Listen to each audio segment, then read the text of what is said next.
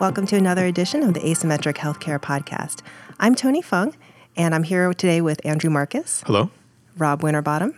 Hey. And Dan Benjamin. How's it going? So they just came back from lovely Amsterdam, where they were attending the Fire Dev Days conference. I thought it was great that this conference was in Amsterdam. I know you guys had a lot of fun in Boston. You ate good food, but I hear that Amsterdam was pretty amazing. Well, so in Boston, they actually handed out boxes of stroopwafel as gifts to attendees. And what are stroopwafels again? They're little thin waffle crackers with a caramel syrup in the middle, which means you have to actually cut the waffle in half, which is rather challenging apparently. And then you have to spread the caramel syrup on and put them back together. So in Boston, they had boxes of these things. In Amsterdam, they actually brought in a vendor who was sitting there making them fresh over in the corner. So they had a stroopwafel station at the conference. And they are much better fresh than they are in cans. Another thing is they did this in Boston, but they always have a night out on the town, one of the last nights. So Thursday night, they get everybody together and they go somewhere. In Boston, we went to a bowling alley and it was just games and that kind of stuff. Mm-hmm. Here, they took us to a restaurant. It was called Zuidpool. Am I saying that right? Yep. But it's kind of a seasonal place. So in the winter, it's almost Christmassy themed, and then in the summers, it's more beachy themed. But it was really neat because they had some local foods, local drinks. They did have a really big Scotch selection, which was always nice. Mm-hmm. But they also had a lot of interesting games. One that I actually tried was, I'm not really sure the name or the history of the game, but it's kind of like a door frame that has chickens hanging on it. Rubber chickens. Rubber chickens. Right. We should probably clarify that. But there's these rubber chickens hanging from this door, and you have people standing on each side of it, and then somebody pulls a string, and one of the chickens randomly falls, and it's who can catch it first. And how many chickens? Is it 5 or 6 maybe? Yeah, I think it's an odd like number because you want to see who can get the most by the end of it. So It's probably 5 chickens, but it was very interesting, especially after a few drinks. Did you win? No, did not win. I believe I played with a gentleman from Scotland, and he got 2, I got 1, and I think the other 1 or 2 fell through. They ended up shaking hands at one point, though.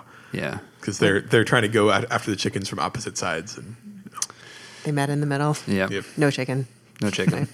Yeah. In Boston, Andrew, you gave a talk that was very well received, and then they invited our team back to give talks on various topics. Yeah, in Boston, we talked a little bit about security and other fire best practices as they related to our Phoenix Fire server, which was fairly brand new at the time. In Amsterdam, we extended those talks to give a full 40-minute section on security that was much more of a deep dive into all the things you should be doing. And there's actually a lot in the fire spec already that says, here are the best practices around security, follow these things. But that doesn't mean people read that part or really understand what it's saying. Your talk was more of an overview of the do's and don'ts of building a secure fire server. And then, Dan, you gave, it sounds like a more in-the-weeds workshop. Can you tell us more about that? Yeah, absolutely. So what I did is I kind of put together a version of our Phoenix Fire server with some vulnerabilities and some of the security pulled out of it, and built some tools around that, some open source stuff and some stuff that we had written to give the developers a chance to go at a vulnerable fire server from the other side. So not just building it and making it work and getting the results that you expected out of it, but to really dig into it from an attacker's perspective and seeing how one small misconfiguration or not adding a single line of code can really impact the security. With that, we were able to find some vulnerabilities in some of the other servers that were out there as they tested some of the scripts and things that I had written for the exercise. They tested it on their server and found out that they were vulnerable as well. Well, it was kind of cool, though, to actually be there and have developers of other fire servers being like, oh, shoot, maybe we should fix that. Yeah, and security is definitely a big community. It has a big community focus similar to fire. So getting these things out there and making developers aware of it is really part of the job. Mm-hmm. And then, Rob, you gave a very well-received talk on GraphQL. Yeah, so GraphQL is something we've had a lot of experience here at Asymmetric with in the past, and there's been some talk about GraphQL in the fire community, but not a lot of development effort towards it. So in the past couple months, we built a GraphQL server. We used a lot of code generation so that we could generate the GraphQL code necessary to support multiple versions of Fire and kind of help speed up the process of supporting new versions. And then we wanted to just talk about it here and to see what the community felt about it, see if people would be willing to contribute back to our project and back to the specification so that we can get something completed and then just get more people kind of interested in GraphQL. It was really nice at the end of the talk that Graham Grieve ended up standing up and saying that this was something that he was very interested in and he would like to see everybody's fire servers support GraphQL. So that was really cool. And it's also interesting because that part of the spec is actually still being worked on. But he sees a lot of potential in it. We see a lot of potential in it. The community hasn't really quite figured out how to use it yet. And that was one of the things that we discovered as part of the talk, that people are not as far along as we thought. We're sort of actually in the lead in figuring out how to actually make the GraphQL actionable. So, Rob, even though your talk was very well attended, a lot of people did not have hands-on experience with GraphQL. Yeah, so I planned on asking a question when I started the talk about who here has actually had experience with GraphQL, and I didn't expect a lot of hands, but I didn't expect only, a couple, like maybe less than 5. Mine was one of them. Yeah, it was a little surprising to see that there's that few people with experience, and I'm sure there were some shy people in the audience that just didn't want to raise their hand, but it's been around for a while, but it's definitely an alternative to REST, and I think the community is really focused on building out the REST API and making sure that that's strong, and there just hasn't been a lot of focus on this. I'm definitely trying to encourage more people to look into it and play with it.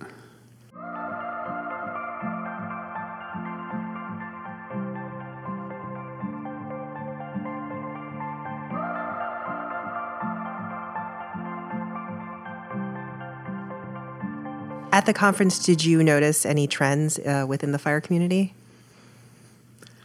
So one of the big things that seemed a little different from previous conferences is that Microsoft, Google, and Amazon have all entered the room. And so everyone is making space for them, but with the understanding that they're going to end up ultimately making a big impact. Yeah. And to add to that, there does seem to be kind of a target focus for some of the big names. So Google did seem to have a lot of features supported for researchers, so de-identification of data, machine learning, SQL projections, and they had a really big feature set that was kind of ready to go, whereas Microsoft seems to almost be taking more of a platform approach where they wanted to give you this one-click functionality to stand up a fire server, but then you could also start building your own fire applications on top of that, maybe bring in your own actionable insights dashboard or some sort of analytics services, but they want to kind of enable you to build fire applications, and Google, it seems like they're giving you more of a complete product.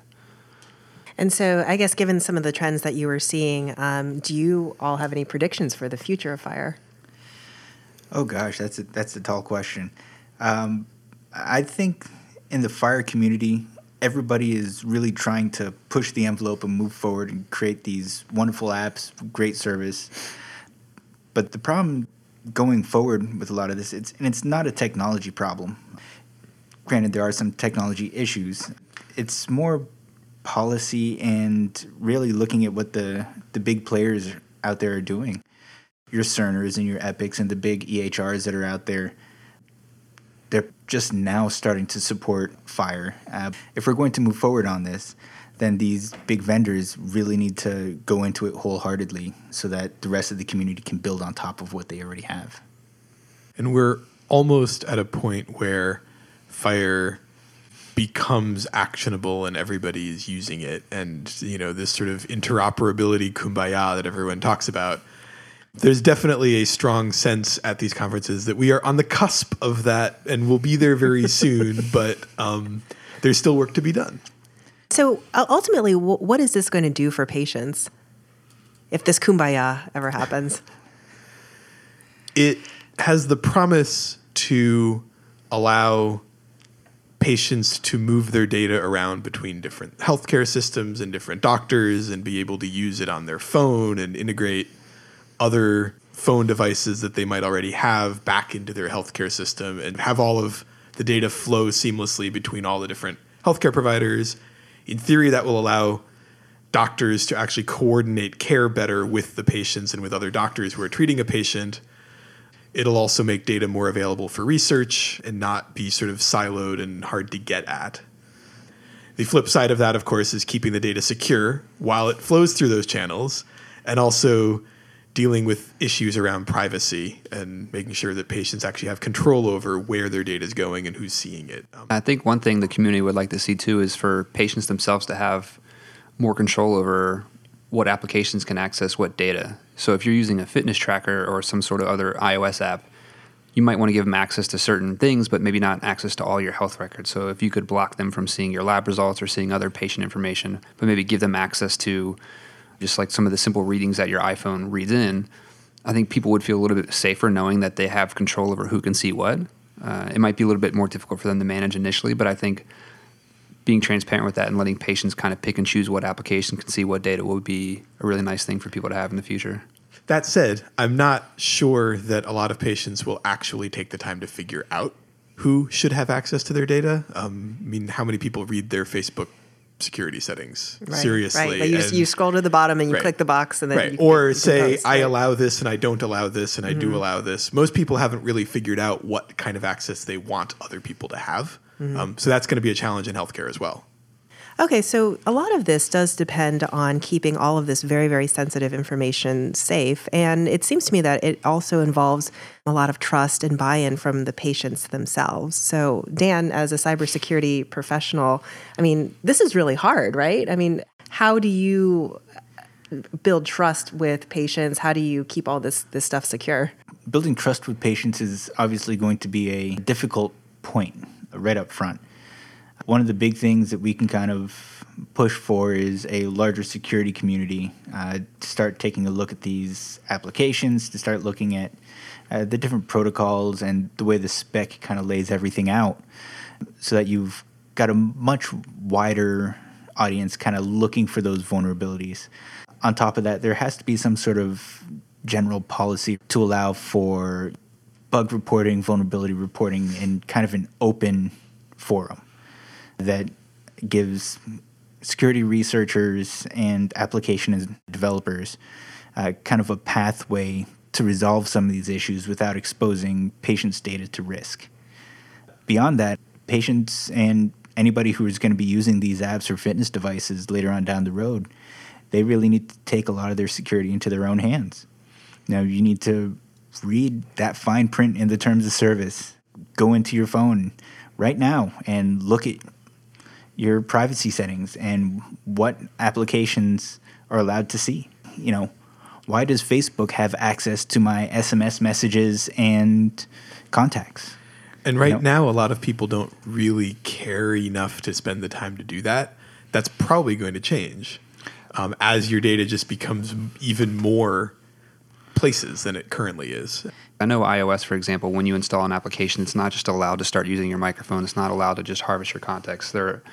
A lot of times, the first time you run it, it's going to give you pop-ups to say, will you allow this, will you allow that? And if you just blindly click yes to everything, then you might not realize what you're giving away. But like Dan says, it's worth just auditing what you set every now and then. Go into your settings and check out what you've agreed to, just in case you forgot. And the fact that it's become more granular actually sort of forces people to start thinking about, well, why does this app need my microphone? Which is not really a thing that happened even 2 years ago. Right. And so that will probably apply to the healthcare space as well, in that people will have access to control which doctors see which records. For example, a lot of people find their mental health care records are a lot more sensitive. They don't want their doctor to know that they had an episode of depression. They don't necessarily want their family to find that out, right? So there are data sets that people will want to protect, and the more options they have around that, the easier that will be. Did anything happen as a result of all of your talks? Yeah, incidentally, there was a few things that happened. The one that really surprised me the most was in the middle of Andrew's security talk, Graham actually kind of issued a challenge to the greater fire and security community, essentially a bug bounty that says, you know what, if you can get something by my validator, or if you can break my validator in such a way that it allows something through, there's going to be a prize. He didn't say what that prize was. So he hasn't figured it out yet. I'm hoping it's more than another box of stroopwafels. Or everlasting respect from the fire community. Maybe a nice high five. So that's out there, and I've kind of started messing around with that, and hopefully I'll have it broken and ready to give a talk on it at the next Fire Dev Days. Incidentally, the bug that we found when you were doing your workshop was related to something that Validator was supposed to protect, right? Yes. Yep. So one of the things that we specifically called out was the narrative field that's inside the fire spec, and how even though it allows you to potentially submit raw HTML, security tags in it, or the security portion of it says you can't have any active content. Which is kind of hard to define. Right. It's very difficult to define, and there's always ways around it. So I kind of figured out a way around it, and we submitted that with one of the production fire servers, and lo and behold, that vulnerability existed. So that caused them to go through and contact their devs right there. As a matter of fact, he closed that window, opened up another chat window, put in a ticket with his devs, and had it finished and patched by, maybe within an hour or so? Yeah, I believe so. It was pretty cool, though, actually, to show that these things that we're talking about actually do exist, and they actually are problems, and they exist in the wild, and then people took that seriously and took the corrective action. So we were able to actually have a pretty big influence, I think, in the way that people perceive security within the fire community. And hopefully that interest will continue. Yes, to the next one, which is June in Redmond, Washington? That's right. It's actually on the Microsoft campus. Oh, nice. And Microsoft has actually been making some big plays in fire, and we look forward to what they are going to come up with by next June. Mm-hmm. Great. And for those of you who want to know more about fire, you can listen to the Asymmetric Healthcare podcast, episode 1, wherein we talk a little bit more about fire and what it means for patients. So thank you all for being here. It was really nice talking to you. Yeah, thanks for having us. Thank you. Until next time.